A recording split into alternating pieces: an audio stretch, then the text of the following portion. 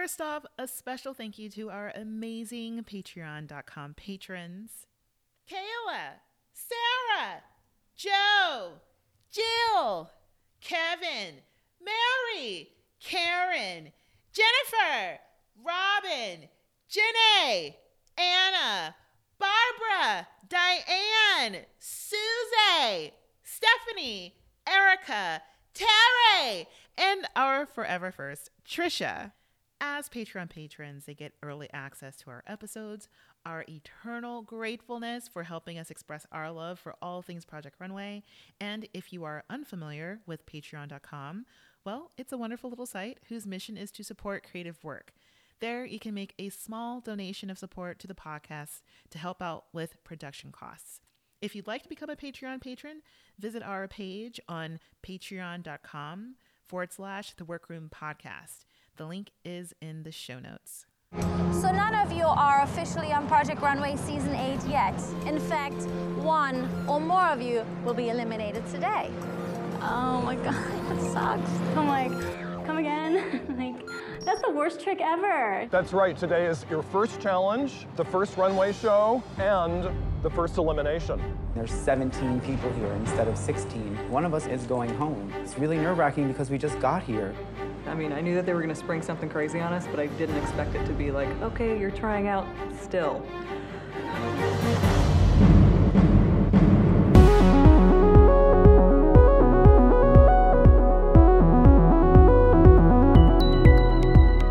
Hello, all you lovely listeners. Welcome back into The Workroom, a labor of love dedicated to Project Runway. I am Ernez. Oh no, who's going first? And I'm Nayland. And I'm Patricia. Yay! Oh my goodness. We worked it out. Solved. We got into it. We got there. Yes. Yep. So 3 cheers for the Dream 3. We're back in the workroom. We are so excited to be back finally, and so happy to be back with y'all listeners.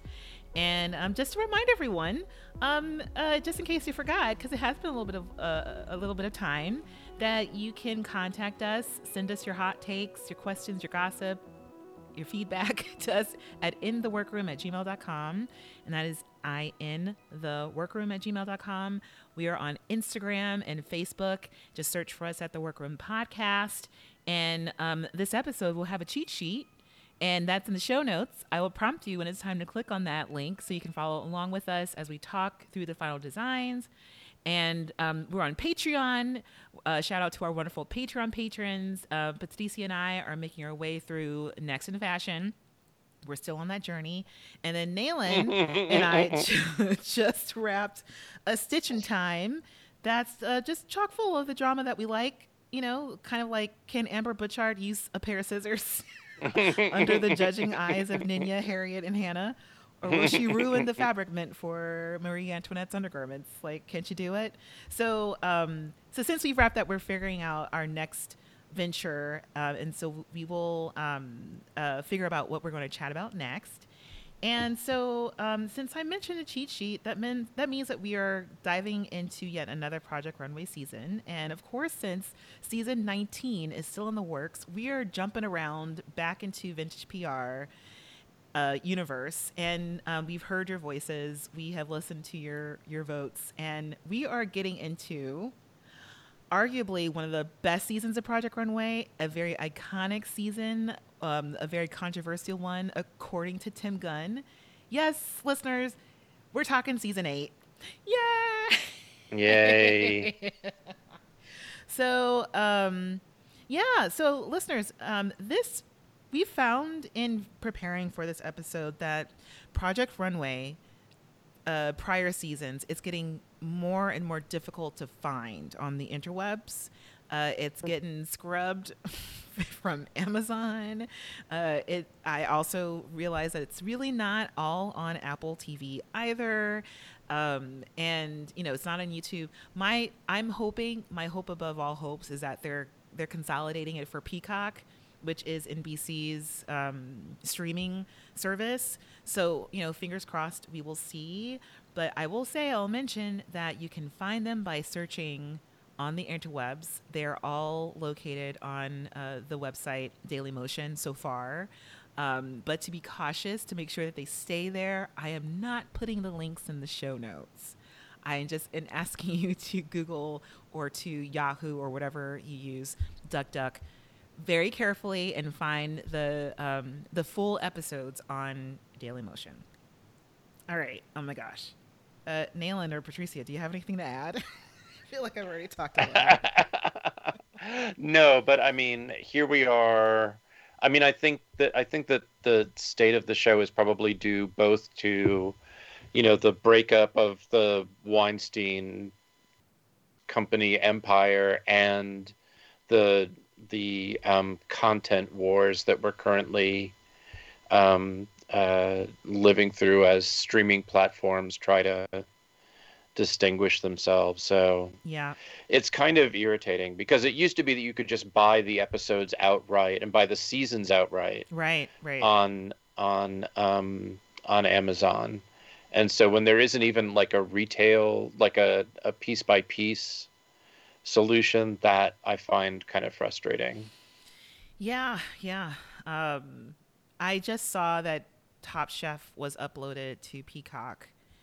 And so that's sort of like, buoyed a little bit of my hope that maybe this will be a little bit easier to find.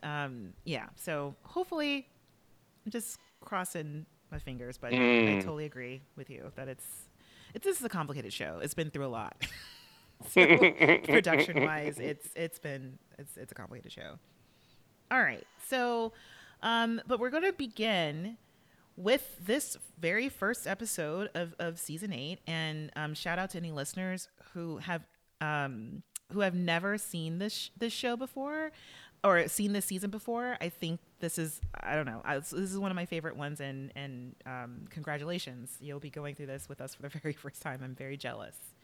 But we begin with Heidi and Tim kind of ushering us into this new season, and it's also establishing the vibe of the show in a way.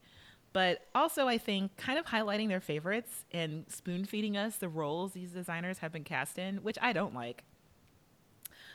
Because I would like to get an elevator pitch coming straight from the designers, but not necessarily Heidi and Tim. But I also think this is something very different for this season, where they're giving us, a very short quip about who these quote unquote characters are. But yeah, so we start off with Tim kind of introducing this, who I just wrote in my notes is a tall, lanky white dude in a shirt that's too short with low-rise jeans. And this is AJ, who Tim describes as having an exuberant style that's a little Heatherette, a little Betsy Johnson. We also get introduced to Andy for the first time, who now we know because of All Stars has transitioned and identifies as a woman, and her name is now Ari South. But this is before Ari fully came out as trans and is cast here as Andy. And Heidi. Just a little thing there is that I think it'd be great if we could try, at least in terms of the podcast, to not dead name Ari as much as possible. Yes. What do you mean? What does that mean? Dead naming would be using the name that is going to be used during this season. Okay. So refer to her as Ari. Yes. I mean, okay, I'm totally fine with it because that's what I know her as. Yeah. I'm totally, that's great. So yeah, okay. So we're introduced to her work via Heidi, because Heidi is like, Ari's looks are Asian inspired. Go figure. Which I was like, rude. And then Heidi's like, yeah, they're Asian inspired, but super cool. Also rude. So yeah, we have that there. We're also introduced to April, who is another trope. I think we can say the trope of the 21-year-old, perhaps, the recent design school grad who is in no sleep shape. And also Kristen, who is he's kind of coming across as our kooky crafter from Philly, who makes mistakes, but good mistakes. And then Mondo, who blew Tim's socks off during Mondo's audition, and I just think it's Mondo's clearly Tim's favorite from this intro, in my opinion. And we also get another trope, Mikkel. I think that's her name, Mikkel, who is the mom, MOM in uppercase letters. And we don't get any background about her style or how Tim feels about her or how Heidi feels about her. It's just that she's a mom. And must be missing her children or must want this a lot to be away from her kids. And then we get a few snippets of the losers. They're not losers. They're just people who Tim and Heidi don't have time to comment on. We just kind of get them in there. And then we end up on someone named Gretchen, who we're introduced to as Gretchen, who is talented and confident, according to Tim. Christopher, who Heidi describes as having an elegant style that's also wearable, and the trope of who Heidi thinks is cute. But basically otherwise,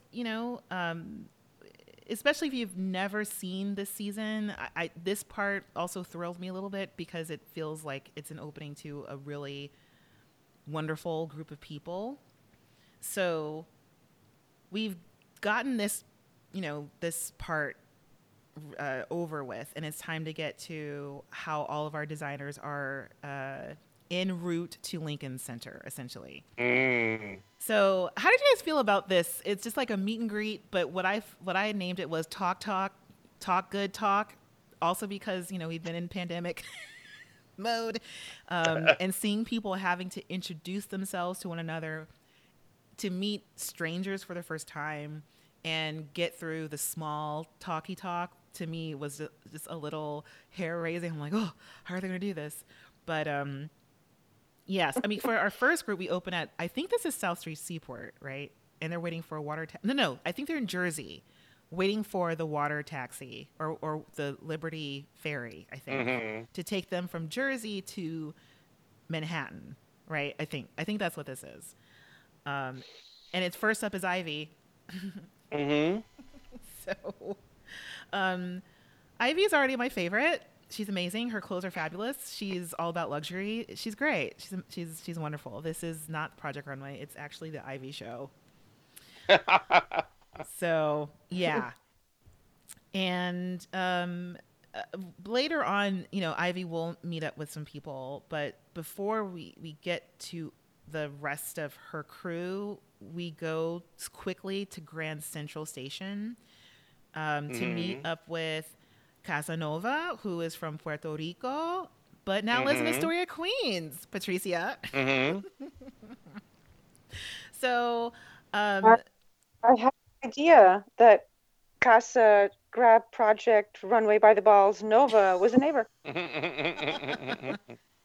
I'm hoping you guys have crossed paths somehow or somewhere in Astoria. I'm sure we go punch together and we just don't know. Yes, yeah, I think so. But yeah, I mean, we have a quick cut to Casanova's audition tape, which I love because there's Xana Roberts from Marie Claire and Arena, who's a winner of season 6. And Tim is just scandalized by Casanova's name. I just think Tim is scandalized by random things. His actual name is Carlos Casanova. And he's like, so... but you prefer to be called Casanova? Why? He goes, because it's my real last name. And in Arena just says something like, that's a big name to live up to. And Tim's like, oh, I don't even want to talk about it. Let's not go there. What is Tim's relationship to Casanova anyway? Yeah, it's as if Casanova said, because I have sex constantly. And Tim's like, oh, nowhere near me, please. Yeah. I'm pretty sure Tim probably voted against casting Casanova, but he's on the show anyway somehow. And yes, so then we open, I think, really quickly with Sarah Trost from Toluca Lake, California. It looks like she's at LaGuardia because it's an airport that looks small and dark inside, and to me, that's LaGuardia, not JFK. And we get a little bit of introduction from her. Style is very unconventional. She mixes materials and colors, and she's meeting AJ, who we've already been introduced as one of Tim and Heidi's favorites at Baggage Claim. Yeah, we get a really kind of irritating smash cut where AJ goes like, "Oh, what was it? I was expecting to meet some old woman who was like totally out of it." Yeah. Smash cut to. I mean, before we go, I'm like, AJ is ageist, and I just want to say this because like AJ ageist, it's just too convenient. And smash cut to Peach Carr, right? Who is 50 years old, from Lake Forest, Illinois, and she designs for Ladies Who Lunch. And who is played on with some weird faux classical music. I know. So the AJ may be ageist, but so is the show. I know, the show really is, because it's a trope. She's the old lady trope. It's really unfortunate. Because I agree with her. She says, with age comes experience, and I think that's totally valid. And this is where I also realized that they were actually in Jersey, because they also used her spot to really get an eye on Lady Liberty Landing Ferry that they're going to be taking from Jersey to Manhattan. But she meets up with Nicholas, who she makes a really cute joke about how they're the same height, and then Nicholas makes an awful joke about how he's gonna beat her in the competition. I'm like, you just met Nicholas. But this seems more along the lines of socially awkward. This is sort of what will look like Nicholas once we're all let out, and the world is totally back to normal.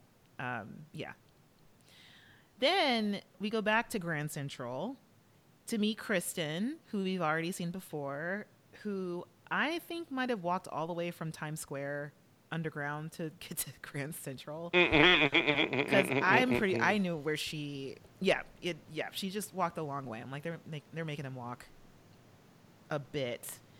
And then we also get to meet the mom, Mikkel. And we learn that Mikkel is from Utah, which really makes Casanova shake his head with a huge nope. And Mikkel is like, I feel like I do get that stereotype. And I'm like, what stereotype? We haven't even really put any words to what being from Utah means. I mean, she's got what I call white locks. I wouldn't assume that she's Mormon, but I guess that's a stereotype, or that, Utah people are very conservative and very, I don't know, Mormon. But, it's interesting that we've got a stereotype, but she's stereotyped as a mom, not as a mom from Utah, necessarily. But yeah, so we have, I think, a really nice interaction where Mikkel definitely has social skills, and she asks them about their design background.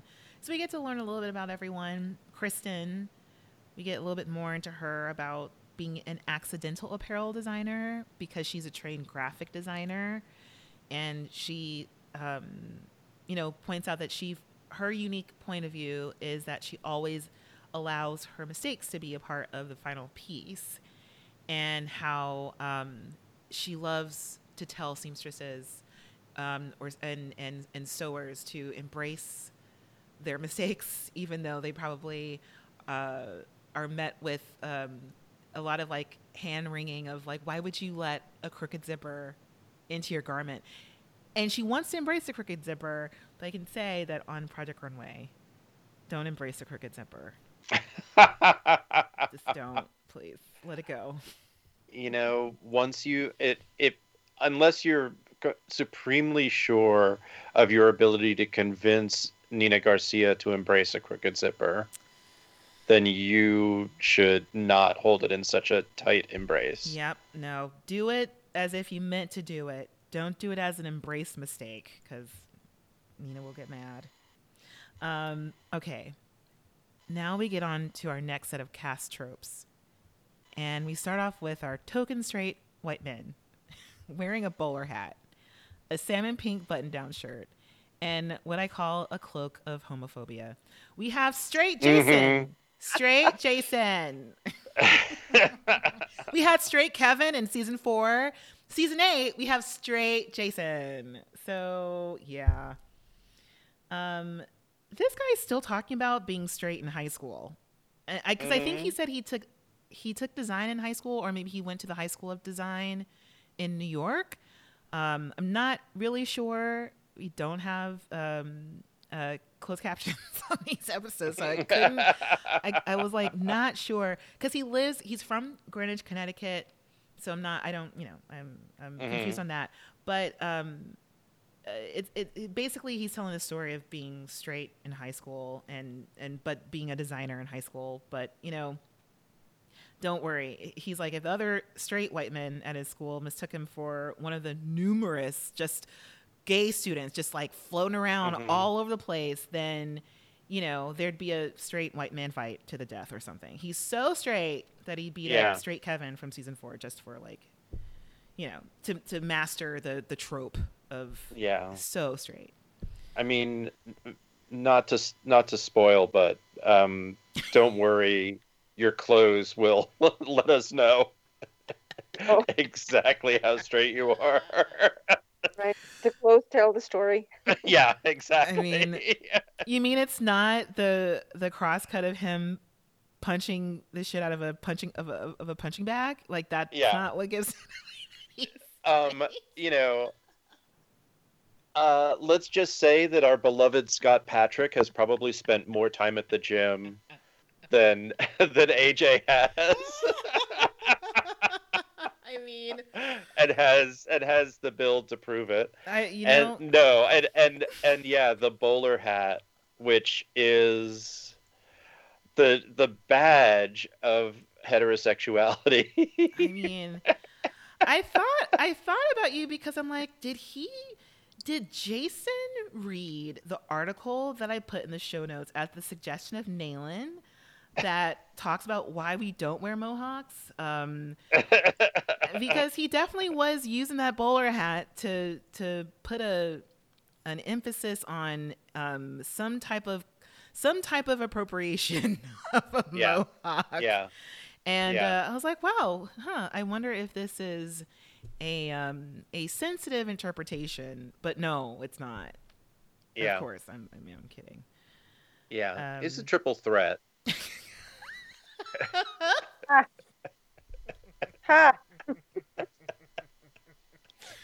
Oh man, what about that handshake? I just have to say, because Gretchen comes up,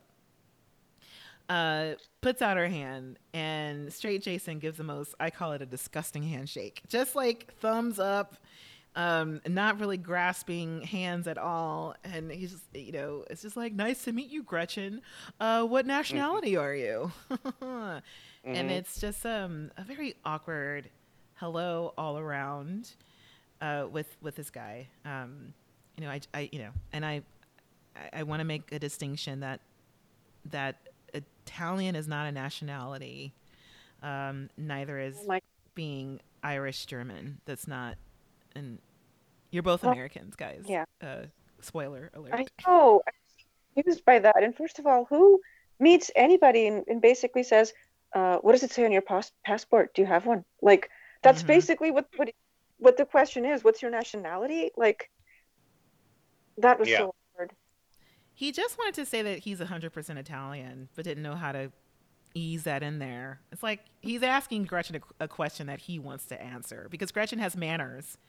And she's like, oh, this is what I am. What about you? It's like, oh, yeah, 100% Italian. I'm like, oh, God, guys. Yeah. Yeah, you can't tell from the bowler hat. So does that make him a quadruple threat? Can we add on another threat there? Let's just say I feel very threatened by Jason. Oh man! All right. So next, we're met with the actual boat. So Liberty Ferry comes on in.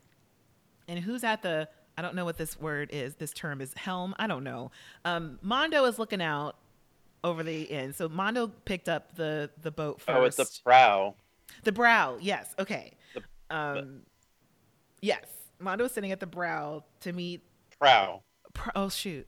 Prow? Prow. PR? Yeah. Oh, man. You know, I've never heard that word before. I figured, I was like, it must be brow. Prow. Well, there's also the bow of the boat. Oh, but that's the back, right? No, stern is the back. Oh, bow no. is like the general front, but I think prow is the point that is right at the apex of the front. Maybe I'm wrong about that. But that's when was the last time I sailed a boat? Well, you know, I've never sailed a boat, so I can't even say that. So I feel like you are the authority on this, Nayland. So that's fine. It's the King of the Universe section of the boat, right? Yeah. The portion of the ship's bow that is above water is what the dictionary says. That's not specific. The pointed or projecting front part of something such as a car or building. Okay. So bow, right? Prow. Prow. Whoops, sorry. Okay. So it's the prow. Yes. We've cleared that up. That Mondo is prowing into the dock, and onto the boat enters Peach and Nicholas. And I gotta say, I'm not liking Nicholas from the get-go. Not just because Nicholas tried to, Power move Peach. Yes, okay, that's a good term. Yes, power move Peach. Nicholas gets on this boat, looks at Mondo, and goes, "I'm from New York. Where are you from?" It's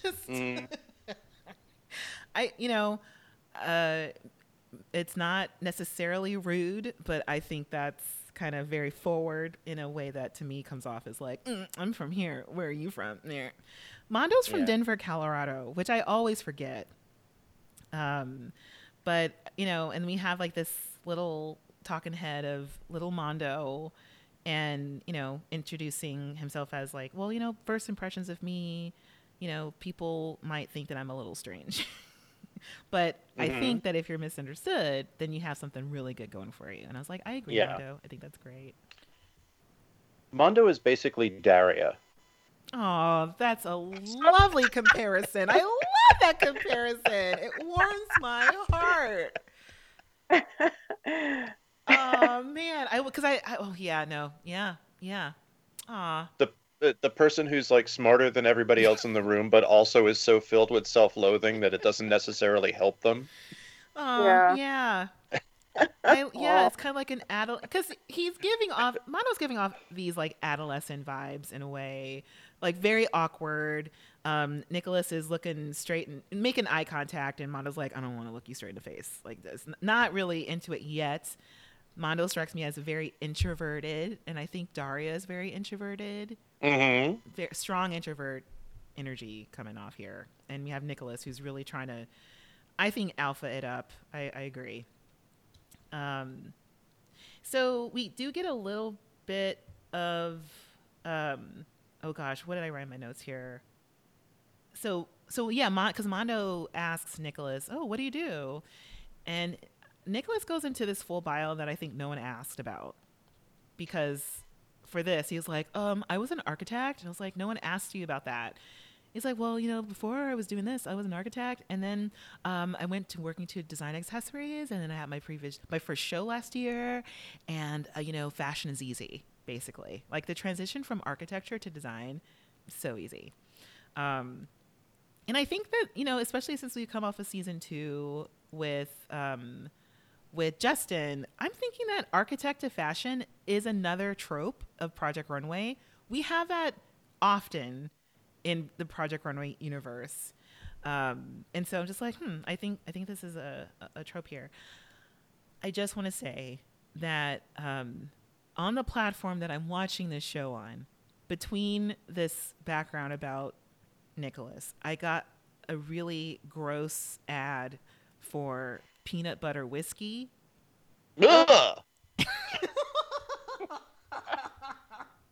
It was so gross. I had to write it in my notes because I was so upset at this ad. Yeah, I don't know what kind of ads y'all are getting. But anyway, so that's what I got. I don't like whiskey, and I got one. Anyway, back to Nicholas. So we learned a little bit about Nicholas's design aesthetic, which is seeming, and, you know, surprise, surprise, his work is very architectural. So, and then we meet Ivy, and Ivy finally makes her way onto the boat, and she's also wearing one of her own designs, which everyone is kind of like gasping at, but I thought, this is interesting. I feel like they all should be doing this on the show.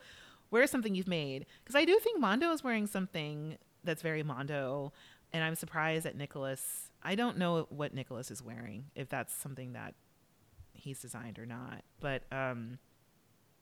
But so she talks about how she has a collection called IVH, and Nicholas does this thing like, oh my God, like I architected a collection too. I mean, I took forever to name mine. And everyone's like, oh, what's it called, Nicholas? He's like, Nicolina. The story is that, you know, before I was an architect, I had a grandfather and a grandmother. They were both born, and then they got names, and then I became an architect, and then I architected their names together. And then that's my fashion label. And it's like, okay, this is great. But Ivy loves the sentiment, and we also get around to talking about like, so what's your line? What's your line? And finally we get to Mondo. Mondo's like, I don't have a line, so it doesn't have a name. Love the honesty. Very endearing. Mm-hmm. And then we get to what looks like the Upper West Side near Lincoln Center, I think. And this is the cute Christopher, who Heidi has labeled as the cute person, meeting April from SCAD, our young design graduate trope person. And I just thought they were really great at following producer notes as to how to talk to each other, because they're like, oh, where are you from? It's like, oh, I'm from San Francisco. Oh, I love San Francisco. What do you like to design? What do you like to design? What is your aesthetic? Like, oh my goodness. I thought they did a really good job. Great, strong handshakes. I'm into the social skills. I approve. And yeah. So let's see here. We do get to hear a little bit about April. We didn't get much from her before, other than that she's a design student.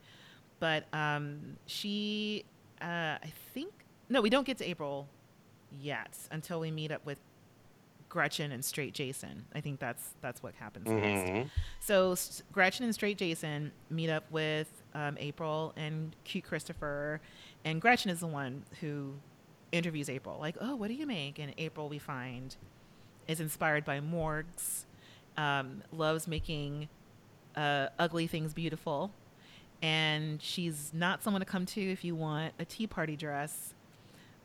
So she's in contrast to, people who we already know. So Peach is into ladies who lunch, and April's not. She's into hanging out with zombies. I think that's her aesthetic.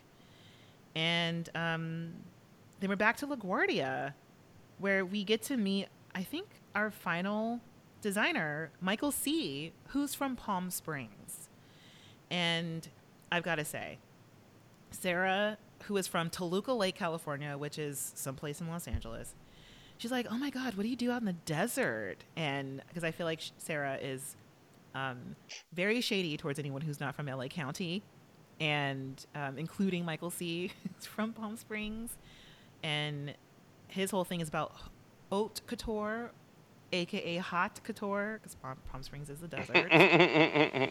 And we get a little bit about Michael C., who opened up their first store at 17, and also is very accomplished according to this first intro, where he's done editorial, he's got celebrity clients, and I think and it has a store in Palm Springs. It is, seems to be very independently successful.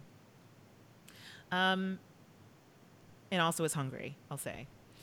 So they all make it to Lincoln Center finally, And they enter from north, south, east, west in a semicircle. We have a bajillion designers on this season.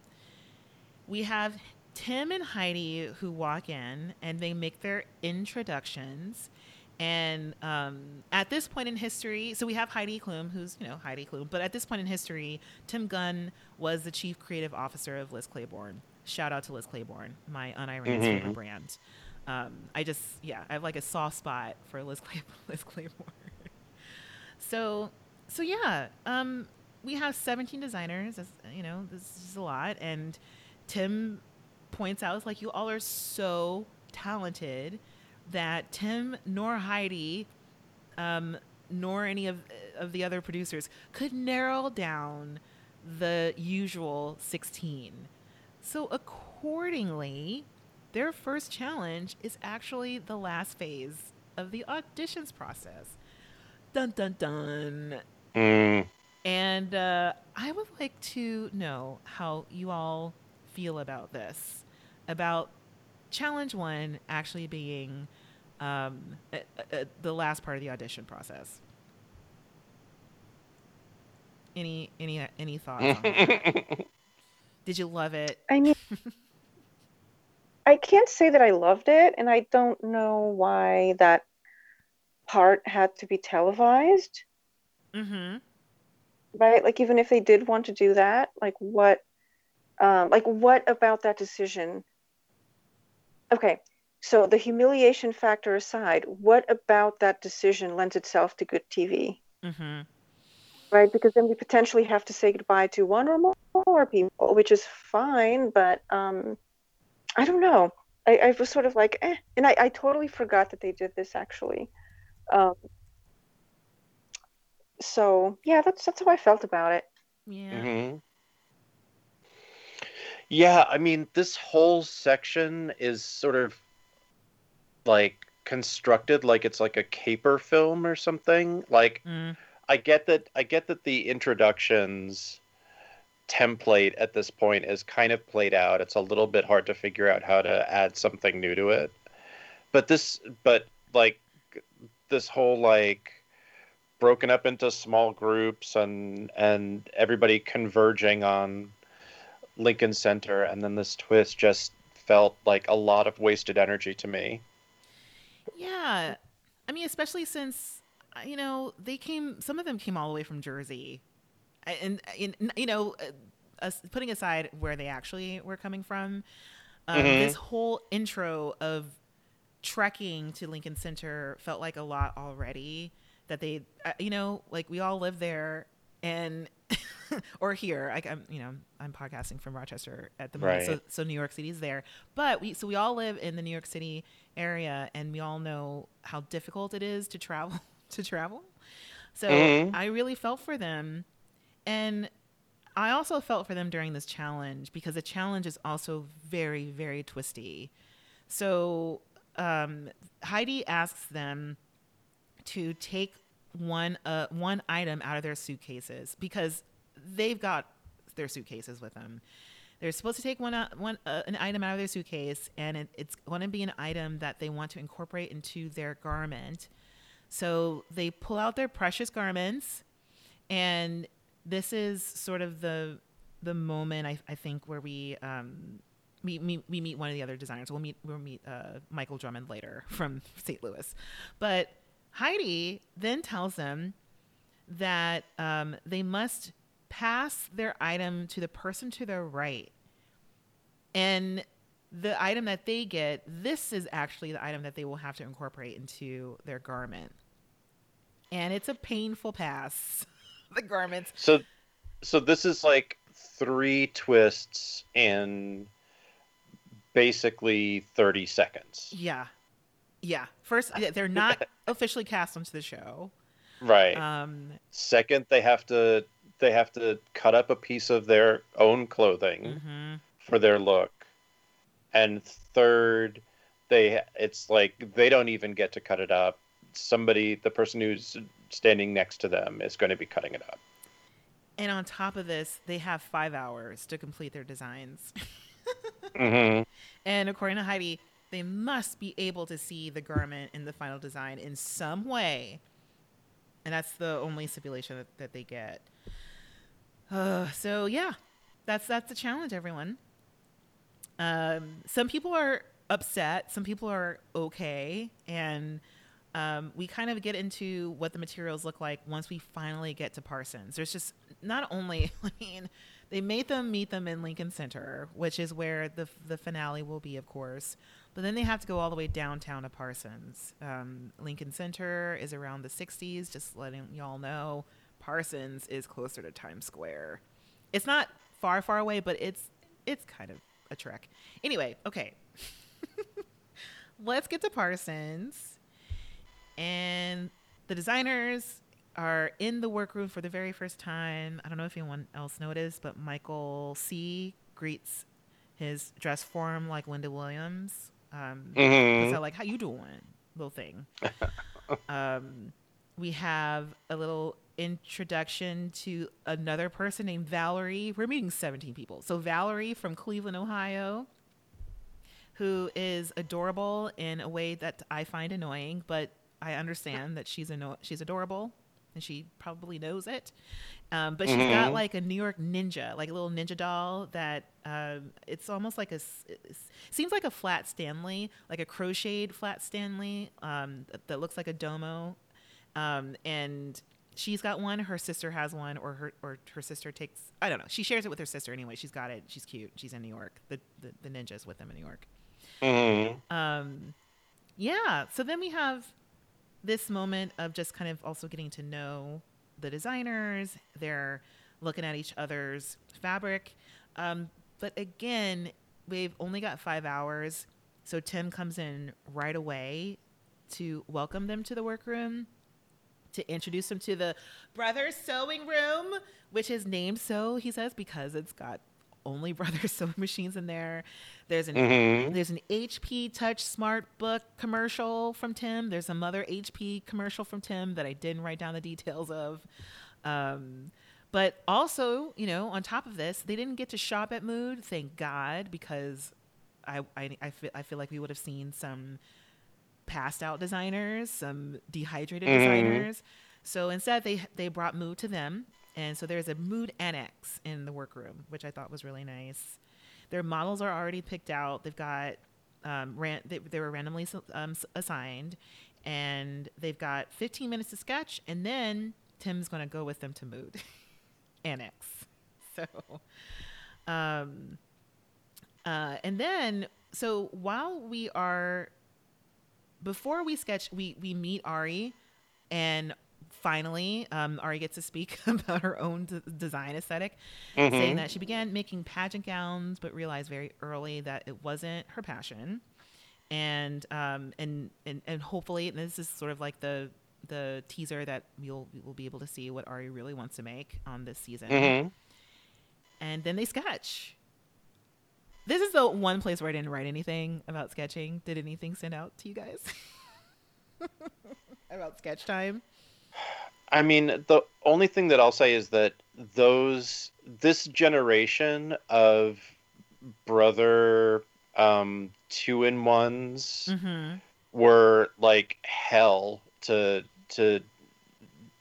draw on. Like they're probably using Microsoft Paint and this really bad stylus to draw on with these computers, and they do not have my they have my sympathy for that. Yeah. I kind of would love to just see a notebook. You know, do you have a fancy big moleskin or something and colored pencils? So okay, so then we have our time in the Mood annex, and it's kind of cramped in there because, again, we have 17 people vying for bolts of fabric. And the only thing I really wrote anything about was poor Kristen, who gets into the Mood annex and is like, oh, maybe I'll do a jacket. But it's 5 hours. I probably won't have time to do a jacket. Maybe I'll do a sweater. Maybe I'll do this other thing. You know what? I don't know what I'm doing. I'm just thinking, 5 hours, man. Did you not use your sketch time at all? I'm a little worried about Kristen. Mm-hmm. And then we also have Mikkel, who was very disappointed in what she got from AJ, our Heatherette Aegis designer, because again, like we've also been kind of proud by Heidi and Tim being like, oh, AJ's aesthetic is like very much party girl, whatever. But what Mikkel got was a button-down shirt that I thought was really nice looking. It was a blue button-down shirt, but she's not impressed at all. And then we have Valerie, who got Casanova's Dolce & Gabbana pants that cost $1,070 that were not worn at all. But for some reason, Casanova took that out of his bag when Heidi told him to take something out. Valerie is ripping it apart, and Casanova, I think, is actually dying inside, but also on the outside. We can see it. Mm-hmm. And Valerie, dear, sweet, adorable Valerie is not reading the death on Casanova's face. She's like, Casanova, how much were these again? 1,000 what? And Casanova's like, can you please, no, like, please do not talk to me about these pants. Yes. And then we get a little bit about Valerie, who, her background is that she comes from a poor family where they shopped at, I didn't write down the name of this, where they thrifted. So she's got some strengths here, where they thrifted at a place that she said was between Salvation Army and Walmart. So she's really used to taking thrift clothes and then making them into something that she wants. She's really good at tearing apart those Dolce & Gabbana pants, gotta say. They came right apart. And then we have Jason, straight Jason to be specific, who got a kimono from Ari. This kimono also meant a lot to Ari. Ari also is dying on the inside. Mm-hmm. Watching super straight Jason in the bowler hat put pins into Ari's kimono. And Ari is, I think, is already like, I think she's near tears. She's play crying, but I think those are true tears. Yeah. So, I think I don't know if I wrote this in my notes from what was actually happening, but what Jason is doing to this this kimono is wrapping it on his dress form backwards, which I guess makes it a straight kimono. I don't know. I'm not really sure what's going on there. And then we have Peach, who got a garment from Michael D. And I, didn't really go through Michael D's background, but Michael D. essentially is a knitwear designer. He's very skilled in knit specifically, not other types of fabrics. Knit. And so when Michael D. pulled out of his suitcase, it's very knitted. It was hand knitted. Or I would say maybe because he has got a studio with a machine. He made this knit fabric. And Peach is poo-pooing all over it because it's coming apart, essentially. She can't sew it. She can't really work with it. However she's trying to manipulate it, it's just falling apart. And it is not killing Michael D. It's pissing off Michael D., who is like looking at Peach across the room, who she's being really dramatic about how difficult this fabric is. And he's like, you know what? I feel like you should be able, if you're on a show, it shouldn't matter what it is. You should be able to make work out of a feed bag. So that was really funny. I thought that was hilarious. Coming from the knitter, I thought that was hilarious. Yeah. Also, please don't say that too loudly, or that will end up being a challenge. I would say, oh man, is this a now, season? Designers, you might have realized that we served you your breakfast today in these feed bags. You have 2 hours to make haute couture out of a feed bag. Yeah. Did you say haute couture? I love that. Haute couture. Haute couture. Right. OAP, Wild Oats episode. Please use the Oshkosh accessory wall thoughtfully. Oh my god! I actually would love to see that. I'm sorry. Actually, so that should have been the John Deere accessory wall. Oh, so close. Okay, less so then. That's less appeasing to me. Or appealing, less appealing. I don't know. Give me some You say you like Oshkosh. yellow. You say you like yellow, but now you don't like John Deere. I don't know. All right, maybe I'll be up for it. I'm open. Oh god. Gosh. Okay. So yeah, we're going through this kind of quickly because 3 hours are remaining. So Tim comes in for Tim time and just kind of quickly asks, like, how is everyone surviving? And I'm like, well, do you really care, Tim? You gave them 5 hours to do this impossible thing. That's also kind of emotional. So, okay. So Tim visits Mikkel first, and she admits that she's really frazzled. But yeah, any thoughts on this interaction with Mikkel? Again, she's got AJ's shirt, and she's trying to figure out what to do with the shiny bits from his shirt. So there's like some metal pieces that she wants to use as epaulets, which I thought, oh, that's nice. I feel like that's a great idea. But what she has so far is like she's using the center part of the button-down shirt, so the buttons, keeping them intact with a collar, and then what looks like a very flouncy shiny skirt from what she got from Mood. I just don't approve of her dreadlocks, so maybe we should just move along from like. Excuse me, just kidding. Like I have so many thoughts on that, but I don't have time to go into it. So yeah, I don't approve either. So let's move on. All right. So next we have None of us have time to deal with it. I know. Yeah, this is too much to go into. All right. We have Nicholas next. And oh man, Nicholas is like, I have a polyester jacket. And Tim is like, oh God, polyester. I'm just like, oh, I think this is April's polyester jacket. I'd feel so bad.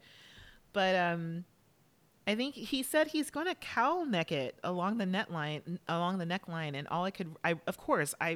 listeners, you know this, and Nayland and Patricia, I say this all the time. Nina hates cowl necks. Don't do it. That would be my main thing. Do not sew a cowl neck. But instead, he's trying to do this thing or use it as little of it as possible as a trim, mixing sporty with luxury, I guess, in a way. All right. Next, we have Casanova, who is deceased. Like Casanova is no longer from with beyond us. the grave. Yes, like just kind of popping his head up a little bit. And Tim looks at his dress form, and there's not a lot of clothes on it.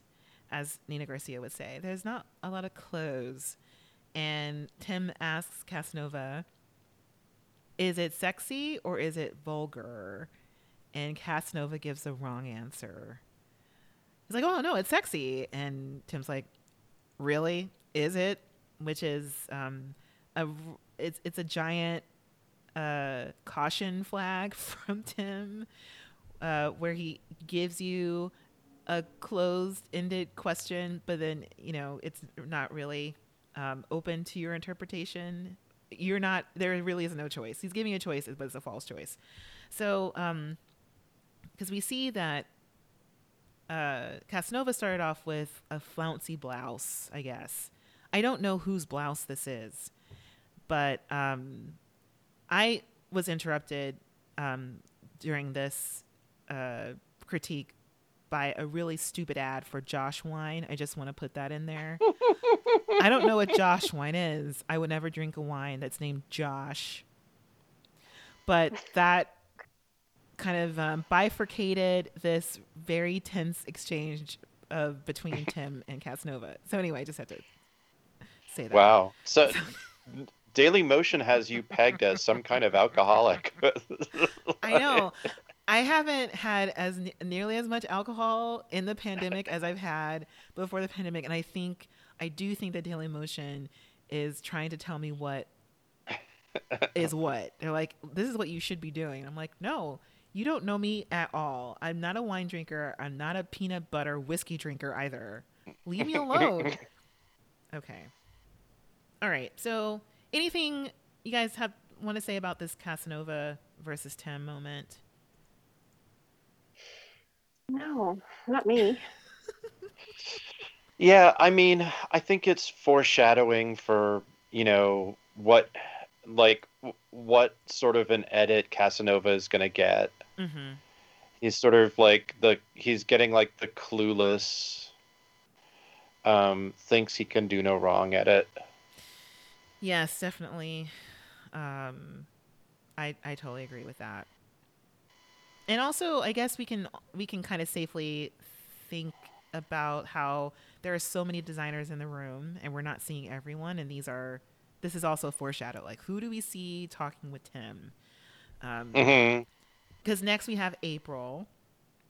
And April got a tuxedo jacket, a men's tuxedo jacket that she is turned inside out. And she's leaving the edges very raw. And this is sort of another thing, especially coming from right. Well, no, this is a thing in Project Runway. Were you gonna say, Nayland? No, I just said right. Okay, yeah. But Tim, I think, gave April some really good, some good advice about not overthinking things, because what we see, and we'll see it later on the runway, but it looks as if she's layered some fabrics on top of each other, and really is. I don't know. I wouldn't. Tim didn't say student work, but I think Tim got a vibe from it that it was overworked in some way. So, all right. Next, we have Straight Jason, and Tim points out that Straight Jason is wearing what I call a fashion waist trainer. Tim calls it a design corset, but it's got some tools on it, so it's like what I would call a utility waist trainer. I've never seen that kind of tool belt before. It's really interesting, but I also thought it was hilarious that Tim was like, "Oh, you're wearing a design corset. That's great." Yeah. It's so heterosexual. It extremely so.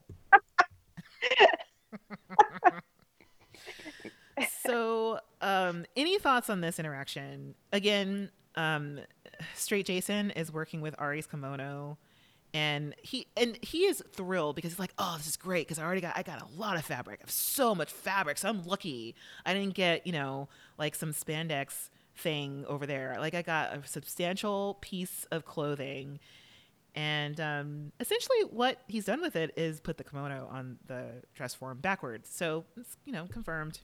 And Jason's like, "Yeah, it's backwards, but I'm also going to do this thing with the neck. That's different." So I think the best thing that comes out of this is that Nicholas, the architect, sees this from across the room and goes, "That's worse than mine. I feel so much better." Well, if you watch what Jason is doing, like it's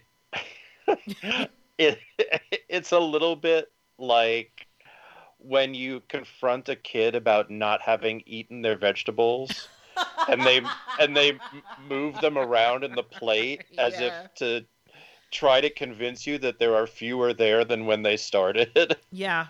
It's like look at this fork action. He does this thing with like the different sleeves where he's like, "Well, you could put this sleeve over here and you could put this sleeve over here." And it's like God. Tim is giving him a look that is like, you do know that this is a design competition.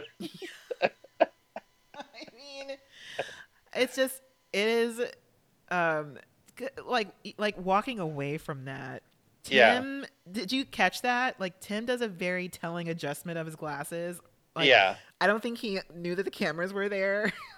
But it's just like a, oh my God, kind of look. So, also, dude, you're indoors. Take your fucking hat off. But Nayland, that is a part of the game. Yeah. You know, I think that what we would find is that if he did, we would suddenly see like a little rat under there pulling pulling his hair and actually making the design decisions. and then it would be like, oh, I get it now. That makes so much more sense. I mean, oh man, so funny. All right, so next we have Gretchen, and Gretchen. Oh shoot, I don't remember who she got her clothes from, but it looks like this evening wear outfit that's got a lot of sparkles on it, applique, if you will, and so she's making a simple dress and using the applique as pops of color and also as a way of manufacturing the cap sleeves on her outfit. Any thoughts about this first time meeting of Gretchen and Tim? Any thoughts on this interaction? I think also as foreshadowing, it's clear that Gretchen is very polished. Yeah. Just be on top of knowing what Gretchen wants to do and just has an idea of what Gretchen's going for. Mm-hmm. Yeah. I don't remember ever and like a first interaction with Tim, anyone talking about styling up front in a way where it's like, okay, I'm going to do this and this. I'm just going to use these shoes and blah, blah, blah. And that's it. I don't really remember that ever happening so early in the season, I'll say. But yeah. Ready for Peach? So Peach is ready for Tim. I mean, I'll say ready because again, like Peach has been complaining about this fabric, and I think she does have something on her dress form, but it seems like complaining about Michael D's fabric is like her favorite pastime, and it doesn't look as if she has even tried to incorporate it into the outfit, which is worrisome. She's making like what looks like a very simple cocktail dress that's got a halter tie at the neck, and I thought because the halter tie was similar in color to the fabric that she got, that's what she was using that for. But when she showed Tim what happens when she touches it, like that thing just comes apart, and I'm like, oh, okay, I don't think she's used this at all in the design so far.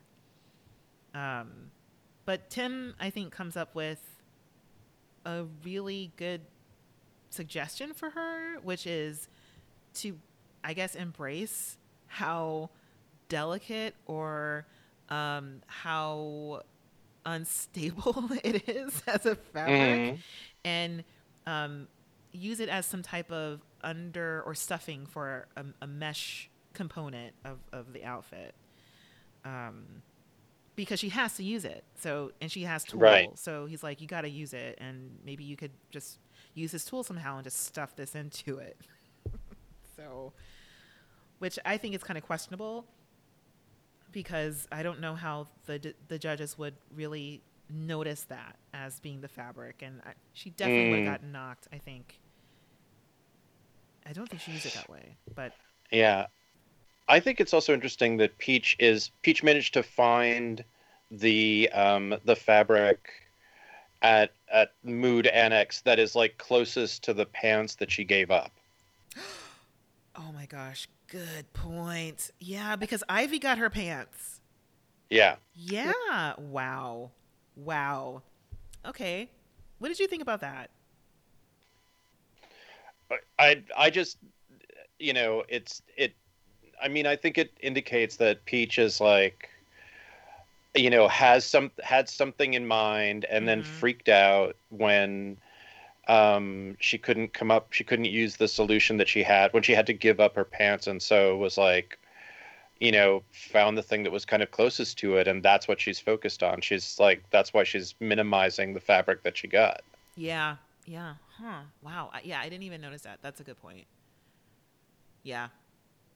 Interesting, because I didn't like the print. We'll talk about it later, but I didn't like it. Okay, so next we have Mondo, and I just have to note that Mondo, when Tim comes over, Mondo looks like he's in trouble. I'm like, Mondo, you're not in trouble. This is supposed to happen. Tim is supposed to talk to you about your outfit. But Mondo had a lime green coat that he's made into the center panel of a bodycon dress, or what looks like a bodycon dress. And there's like this chevron fabric, maybe even like textured fabric on the outside. That's the outer part. And Tim calls this matronly. And I was like, so a bodycon dress can be matronly. I also would like for Tim to define what does he mean by matronly. I don't know. I actually agree. And I don't think it was the bodycon effect or shape or however you, or contouring that comes with bodycon silhouette. I think it was the color and the patterning and the little, I don't know what they're called, the breast cups. Yes. That were looking a little bit like, literally like something that like the Marilyn Monroe generation lady would want to wear, as opposed to something that was today. So I think that, I mean, Tim specifically said matronly, not retro, but I think there's overlap there that I think Mondo was kind of into, but I think that it was actually really good advice from Tim. Okay. At a good point in time. Yeah, that makes more sense to me. Yeah, because I was just like, I don't understand what is matronly about this dress. Yeah, because what Mondo has done is taken the, I guess, a sleeve detail and converted it into working it into the bust line, which is interesting. But it also has a lot of other lines on it because of what it was previously used for. So that makes sense. Yeah. All right. Anything else about Mondo here before our models come in? Mm-mm. All right. So we have model fitting time. They have 10 minutes to fit their models. And then they have to do hair and makeup because this is runway day. So after hair and makeup, they have to come back, and then they will be using the Piper line accessory wall thoughtfully. So that's who we have this year for the accessory wall. And and this is the final push to the end, and it's a lot happens in this final push. Again, they have 5 hours. So let's see here. Anything that stood out to you guys that you want to talk about in this segment of rush so Mm-mm. No, not for me. All right. All right. So let's get past this final 10 minutes in Project Runway time. And let's get to the runway. So listeners, again, there is a cheat sheet. This week, there are 2 pages. The first page is all of the designers' final looks in runway order. And then the second page, if you want a spoiler, or I was to say spoiler alert for the second page, because then I've divided them up into the safe designers and then the other designers who get to talk to the judges. So, and then also, Patricia and Malin, how would you like to go through this? Do you want to go in runway order? Yeah, I always like that, but I'm flexible. Okay. Sure. Yeah, let's do runway order. Let's do that. Are you Malin? Are you sure? Oh yeah, Malin, how do you feel about it? You're like, sure. I know, there's 17. I mean, I have varying levels of enthusiasm. Let's just say. Do you want to like just kind of pull from the safe ones, maybe?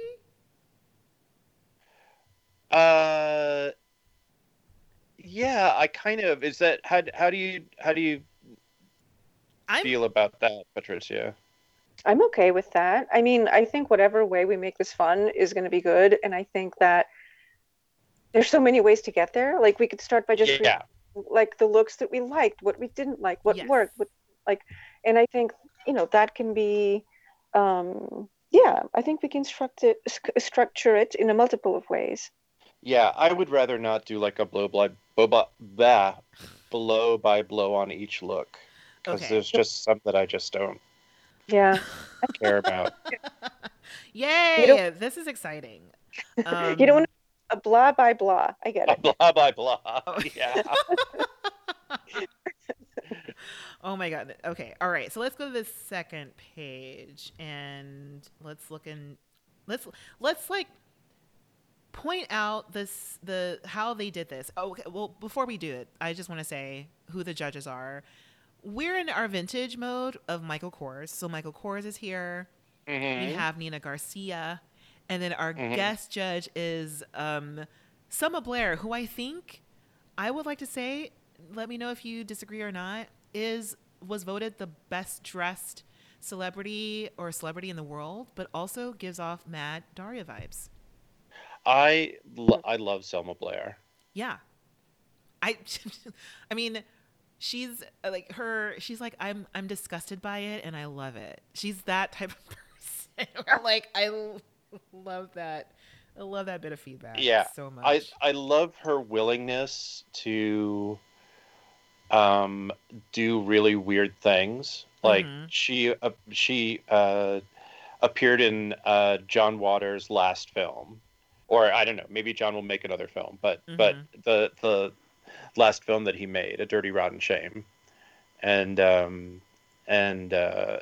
it's like a completely weird part for her to have taken. Yeah. Given where she was at with her career, and I don't know, I like her for being much weirder than people would normally give her credit for. Yeah, I agree. That's always good. Yeah. All right, so let's get to this. Let's start with our group of safe designers. Is there anyone? Let's start with you, Nayland. Anyone that you want to talk about specifically? And also to note that we only have a safe set of designers and a bottom six, and one winner. And one winner. It was a clear, unanimous choice for the winner. Yeah. So we do have some we probably have some like distant second scores, distant third place scores in this group of safe designers. So have at it. Like who sticks out? Yeah, I mean, basically the safe ones are AJ, Andy, Valerie, Sarah, Peach, Kristen, Michael C, Mondo, Michael D, and Christopher. Yes. And until they announced that everybody else was bottom, I was like, wow, this is a weird decision that these folks are safe. But then I think that probably Ari, sorry, I said Andy. Ari and probably Michael would have been part of the top three if there had been a top three. Yeah. I think that Peach is lucky to be safe this week, and I kind of can't believe that AJ is safe. Yeah. But given, I think AJ and Peach, I think they are safe given what the others produced. Right. Which makes me think, okay, so if you're going to send somebody home, why not make it a bottom 7? Right? Yeah.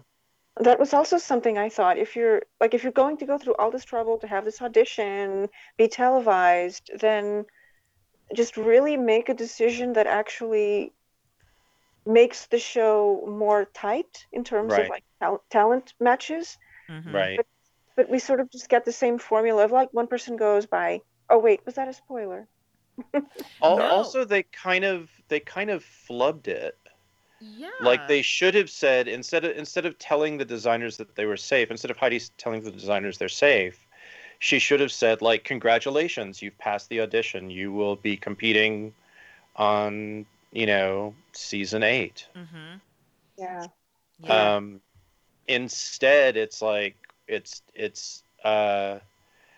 left really murky. Yeah, totally. Because this is one of the things that I forgot about this first episode. I mean, there's so many things thrown into this one, so that was just one extra thing. But yeah, I thought that, I thought Ari's piece was really strong. I'm thinking differently about Michael C. And I even thought I liked Kristen's outfit, but I didn't think that she did enough with, she had Mondo's kilt. But I thought she did something that was very distinctive to at least what we've seen of her portfolio, and incorporated that in as like an accessory / collar or whatever that was. But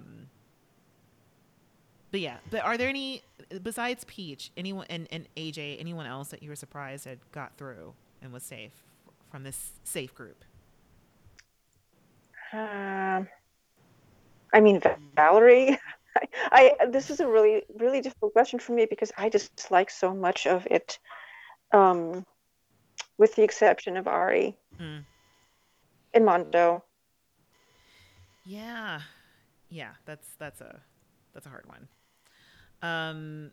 Okay, well, those are our people who are gonna go on to compete, as we said, and of course we have 7 people left over, and one of them is the unanimous winner, and that's Gretchen. So we can do you guys want to say anything about Gretchen winning and the thought or the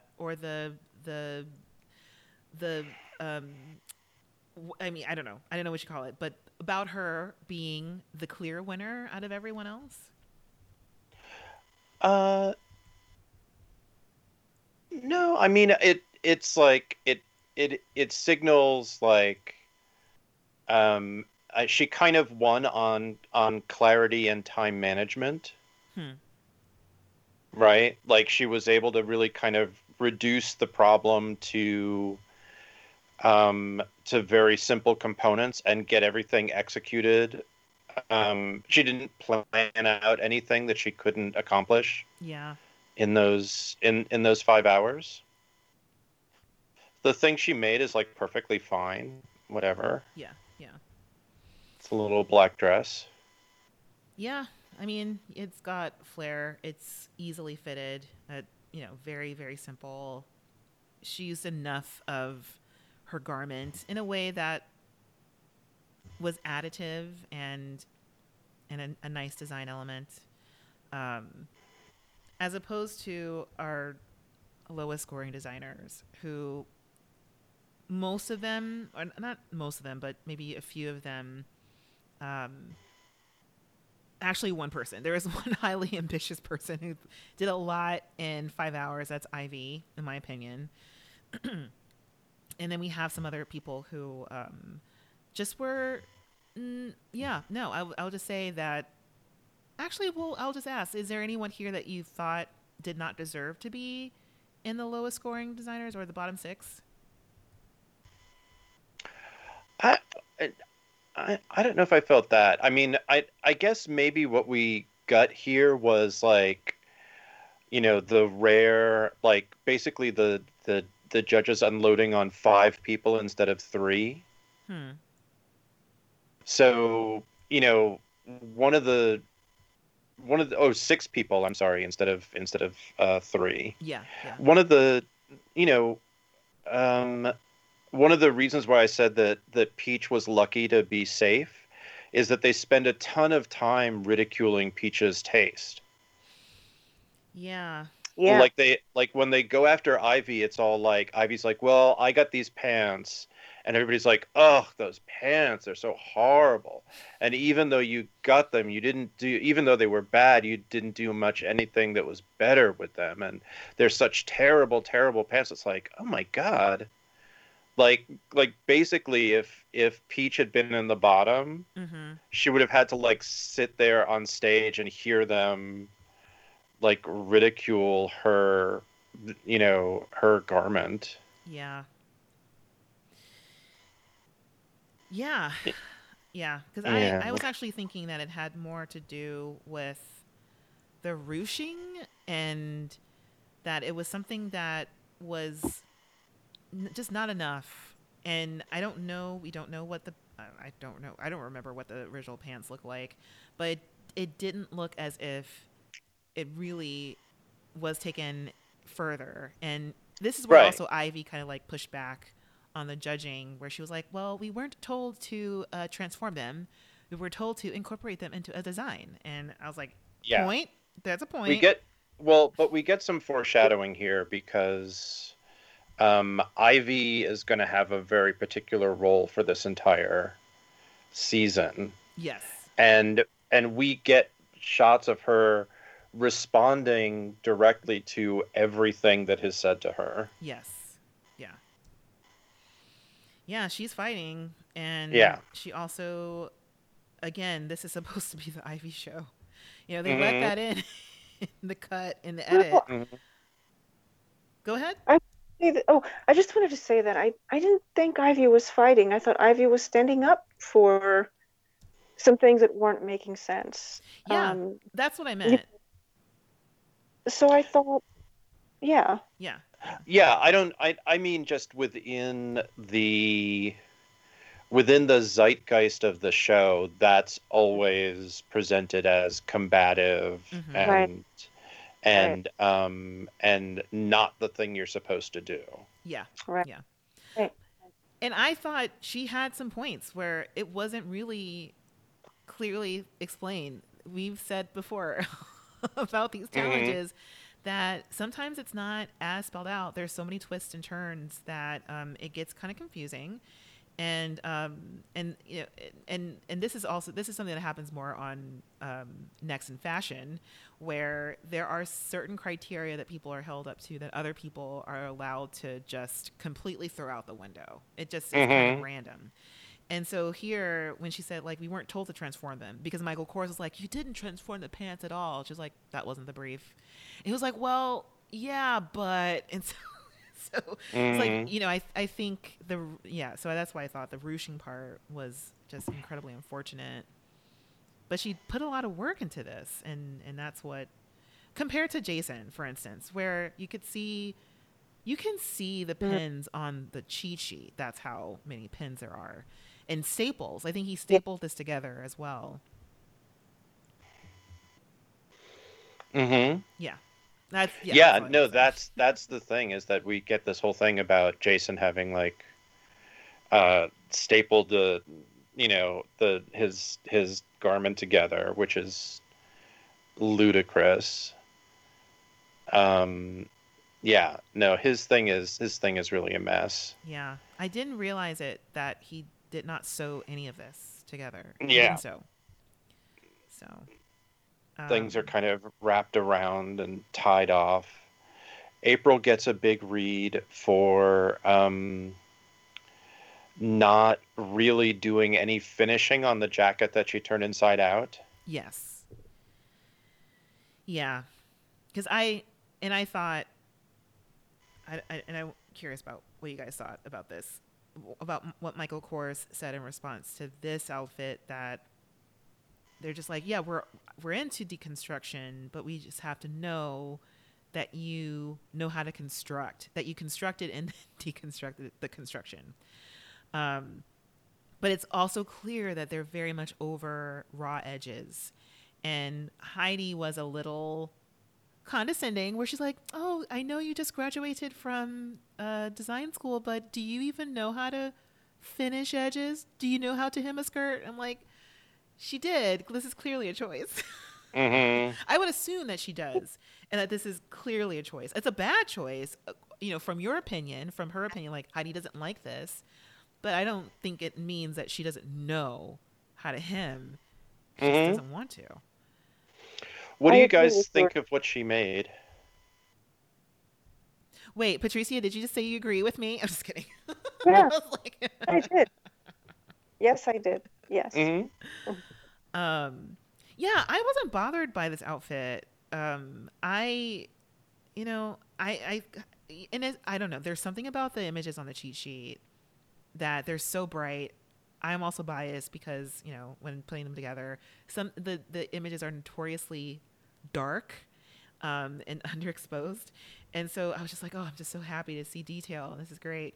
Because I think for the most part, for the styling, I thought it was interesting. And I kind of like that around the collar, it sort of looks like she's wearing a hoodie or something. And that I don't know if that's on purpose. I think that's just the raw edges showing. But it kind of gave off this also like a sport sweatshirt vibe in a way up top. But yeah, Patricia, what'd you think? I have seen, I think that it was not the worst thing that we've seen in this group. I thought it was just as bland as Gretchen. It was like two sides of the same coin, like the same stuff you see over and over, just kind of styled in ways we expect them to be styled. It's sort of very, very, they're both very expected. But I don't think that, what I agreed with what you said, Ernest, was that, yes, the choice was bad, but it was a choice. Clearly this person can do other things.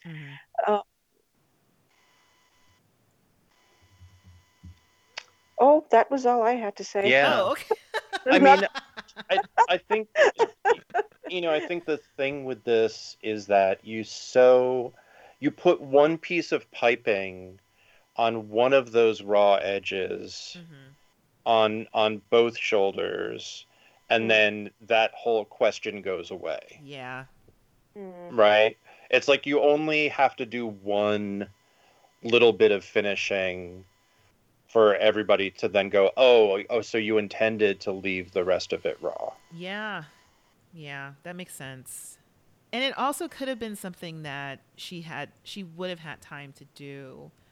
Because of course, and that's another thing that was really frustrating about this challenge is, yes, this is our first time seeing the judges kind of berate 6 designers, and all of them have a legit excuse. I had 5 hours, and I think a legit excuse in how they even scored this, that Gretchen was above and beyond, according to their score notes, above and beyond better than all of the other designers. It's like, well, yeah, because this is such a huge challenge to be given to do in only 5 hours, and to also withstand this type of feedback, or to expect something more without any leeway for forgiveness in terms of the time constraints, because we have, because I think April really would have had time to put on piping, but again, she had to go through the whole process of hemming and hawing about hemming, no pun intended there, hemming and hawing over, no pun intended actually, but I made a pun on accident. But yeah, and I think that just kind of comes from experience in a way. What about Nicholas and his pocket on the right hand side? Do you see that? Oh, on the yeah. gown, there's a pocket.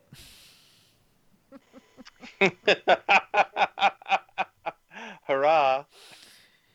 It's functional, this ball gown. Right? It's great. Yeah, we hear about how this is like the bottom of the bomber jacket. That's the sort of neckline of the dress. I mean, yeah, I have nothing else to say about it except for that pocket. Yeah. It's like a little satchel. So, what do you guys think about the scandal of the show, aka Casanova? I'm gonna let you go on this one, Patrice. Yeah. Okay. I mean, look, I thought it was terrible, but I don't think it merited so much drama around it. I don't think that. Okay, from the photo on the reference sheet, Mm-hmm. it looks like stuff that we see photographed at Fashion Week all the time. However, the back of this dress, to me, was more problematic than the front because there's literally nothing on the back of the dress, Mm-hmm. right? And if we're going to gauge it by like the rules of Fashion Week and because that's tied into what the final prize is, at the show, it's like that's not something that's unseen for a summer or resort collection. But usually they have far more fabric on the back, right? Yeah. So I think, yes, was it great? Absolutely not. There's so much feedback that person could have received, but instead they made it about drama and taste. Quite frankly, I think there's a lot to be said about taste in regards to AJ and, Jason, So I think to just isolate this person as like, oh, taste is an issue. Taste is an issue. It was just really annoying. Right. Yeah. Yeah. Yeah. Yeah. What do you think, Nayland? No, I mean, it's, yeah, again, the brief wasn't that it couldn't be, like resort wear or beach wear, Right. right? Yeah. Yeah. So in a way, Casanova's in his rights, but we also get the start of the how much does Casanova understand of what's being said thread, Yes. right? Where there's a moment where Nina translates for the panel Mm-hmm. to him, and it's like that's something that's going to come back during the rest of the during the rest of the year. Yeah. I mean, because I just, yeah, and that was in response to Heidi wanting to prolong this torture chamber of Casanova, defend yourself. Why should you stay here? And I'm like, oh God, can we save this for the finale or the second to last, or the just when there's only 4 of them left or 5, not like 6. I don't know, but. Yeah, I don't know. I just thought it was mostly used as fodder for Michael Kors to do his similes, like she looks like, and like just go on and on and on about what this outfit looks like. In terms of taste, let's like bag on taste. Like I've never really paid attention to what Valerie has made in this episode, but that is a very questionable taste level and just sort of the design of it. Yeah, like I just thought that was a little bit more egregious. And Casanova, I think, would have benefited from some questions like what is the design aesthetic? Where is she going? Where did you envision that she was going? What's going on here? But what did you guys think about Mikkel? Or did you have other things to say about Casanova?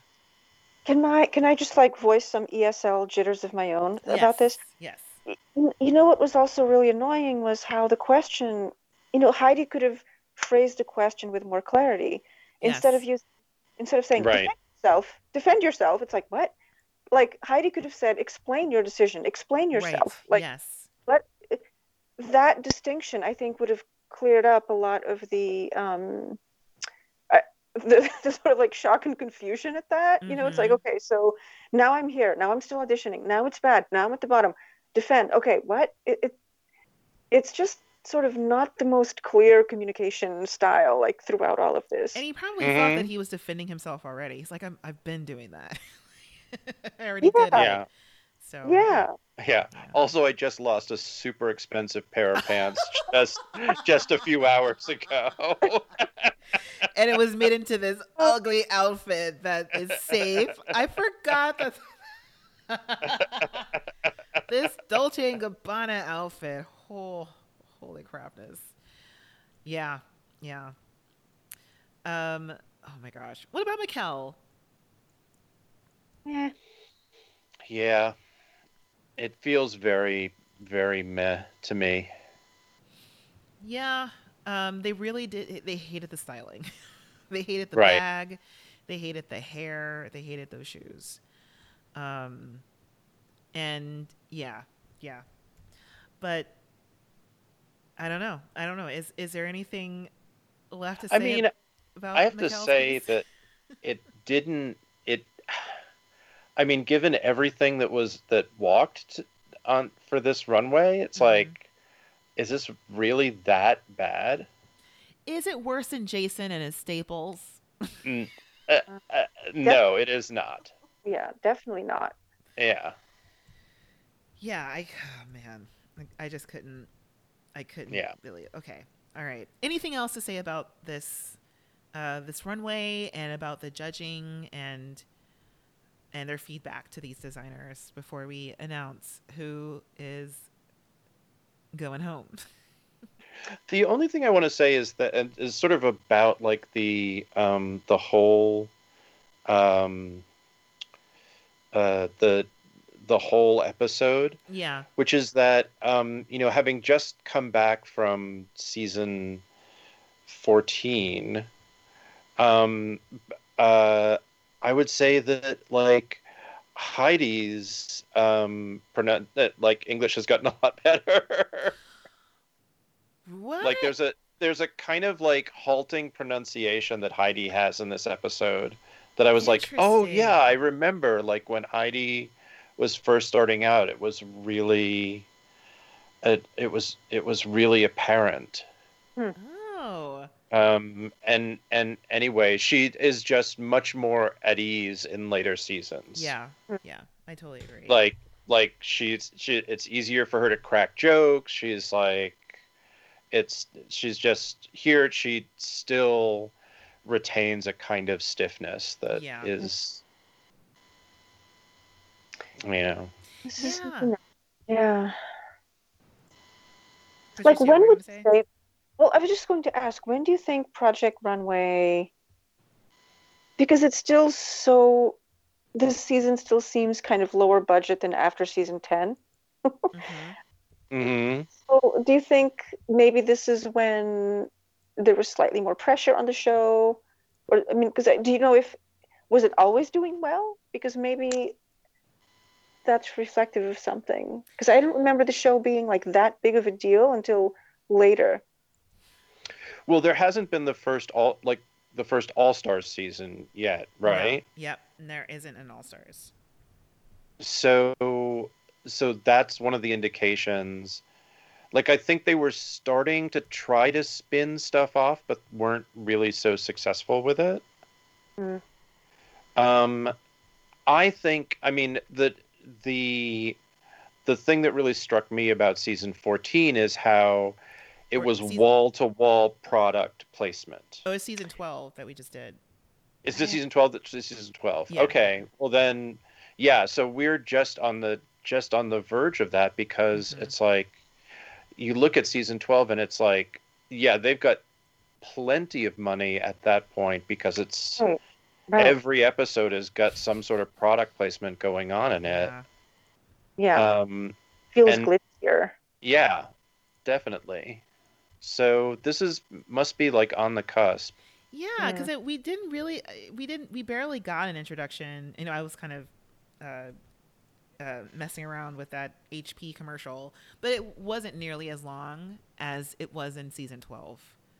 You know, the mentioning of the product and like a mini cut to how they're using the product. We barely actually saw them sketching on them. And even there was like more product placement for Mood, which is traditional. You know, they didn't go to Mood, but we still got to see the logo. They're still getting fabric from Mood, blah, blah, blah. Like they figured out a way to put them in there. Mm-hmm. But, that's so interesting. Yeah. Well, I mean, and also I don't really remember the details of the season. Maybe we'll see more as we go through. But about Heidi, like Heidi season 1 is so interesting, and she's nervous. Of course she doesn't have our like wonderful observation of her being a little bit of into the evilness of the show or wanting to torture the designers. It's still there. It's like a little spark, but I feel like she comes into her own after season 8, in my opinion. So, yeah. Great. Well, anything else before we announce who the loser is? No, go ahead. Who is it, Ernest? It's Mikkel. Mikkel goes home. They sent her back to Utah. It's befuddling. It is a little bit shocking because there is an actual garment that was stapled together. Yeah. On the runway. Yeah, turned backwards and then stapled together. I would be so mad. Yeah. I don't know what I would have done. I think I would have. I don't know what I would have done. I don't know. I wouldn't. Yeah. I'm not going to say, but I would have been terribly upset. And, would have written, this is back in the day, I would have written a very fiery blog post about it. I would have gone on to Google, what was it called? Like, Google Blogger. I think it was called Blogger. Google Blogger, and I would have written a flaming post about how unfair this was, how I got let go too early, and what is it up with staples? How could that backwards kimono? Yes. This is pre-Twitter, pre-Instagram, pre-TikTok. I would have just blasted it all over Blogger. So yeah, that's how I would have responded to this. So I have to say that when we were at Grand Central Station, and we met Mikkel, I did write down in my notes, and I did not remember like how this turned out, but I did write down in my notes like perfectly nice young blonde woman. Okay, so because I was trying to remember that other trope, and I was like, but does this really count for Mikkel because of this hair? She's from Utah. Okay. Cultural appropriation is not enough on season 8 to save you from that. It really is like if you are serving on a starship called the Enterprise and you go away on an away mission and you look down and you're wearing a red uniform, you should be anxious. If you show up at Project Runway and you are a perfectly nice young blonde woman. Okay. Because I was so sure. I was like, this is the season where it doesn't really work. Because then there's Sarah, and I'm like, Sarah's not perfectly nice. There's something. Sarah's got an edge, and Sarah's not naturally blonde. And I was like, okay, who is it going to be? It can't be Gretchen. Right. April's a possibility. But April's got an edge, and she's well. Right, but no, she was in the ballpark. Okay, but yeah. All right, okay. Yeah, but I agreed that she's too dangerous to fit the mold of the perfectly nice, reasonably nice. Mm-hmm. Yes. That's got to be my favorite trope of all. Like my favorite, and I'm so glad you pointed out for Mikkel. I totally thought she was disqualified. Yeah.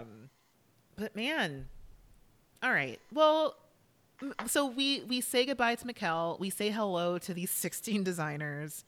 And also didn't mention that there was a point where they went back while the judges deliberated to tell all the safe designers that they were okay, and that that there was only one winner out of the 7, and all of them, the rest of them just completely sucked. We're at the bottom. Yeah. So, but any final words, any final thoughts on this episode before we sign off? Mm-mm. All right. Not me. I hope you both are looking forward to the rest of this season. Once again, it's like my memory is so selective that there's a bunch of people I remember, but there's so many people that I forgot. Yes. Oh yeah. Same. Yeah. I really thought Same. Nicholas got knocked off. I was like, oh yeah, 2 go home. It's gonna be Mikkel and Nicholas. Like I really thought that, but no, Nicholas is safe. Yeah. So. Well, probably not for long if we can't summon him to mind, and I can't.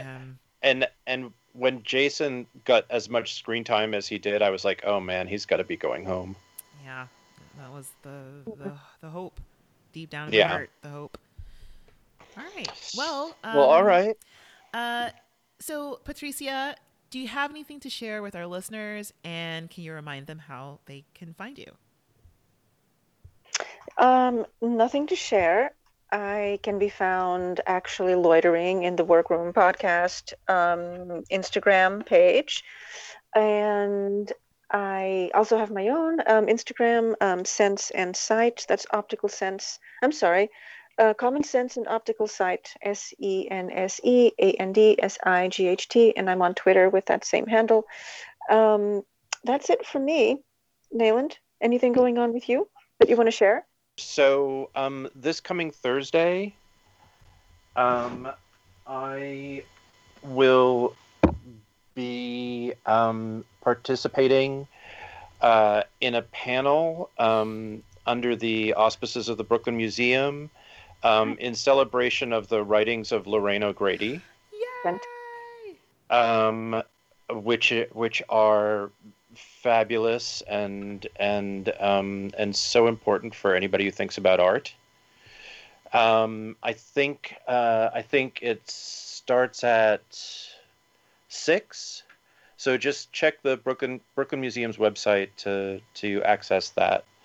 Otherwise, you can find me on Twitter at Nayland Blake, and actually, it's been I think 2 months since I've sort of posted anything on Instagram. I'm kind of taking an Instagram hiatus. So unfortunately, I will not be lurking in the workroom there. in the workroom channel there. Yeah. But you can also take a look at my website, naylandblake.net. And the other thing I'm planning is 2 weeks from now, some actual physical hugs, because today I got my second Moderna shot. Congratulations!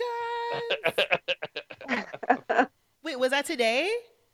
Today, yeah. Okay, and you feel okay? So, oh my gosh, this is I'm so exciting. actually like I'm fading a little bit right now, so I think I might be feeling some effects. Yeah, that's amazing. Your immune system is working. Yeah, exactly. Yeah, I love it. that's what they tell me. Ernest, how about you? Yeah, well, nothing to share, but I will say you can find me on all of the interweb things at Ernest, HERNEASE. I also have been taking an Instagram hiatus. It became a little overwhelming, and I just took a break while on residency up here. But I will be posting soon, and I will be posting again since we are venturing into the land of season 8. And I think that is all. Yeah, and find me on my website, erinezdavis.com. And that's it. This is so great. So glad to be talking about this season with you two. And I'm so excited about moving through the rest of the episodes. Listeners, take care of yourselves. Please be safe, and please take care of one another and your loved ones. And until next time, we'll all say goodbye. Bye.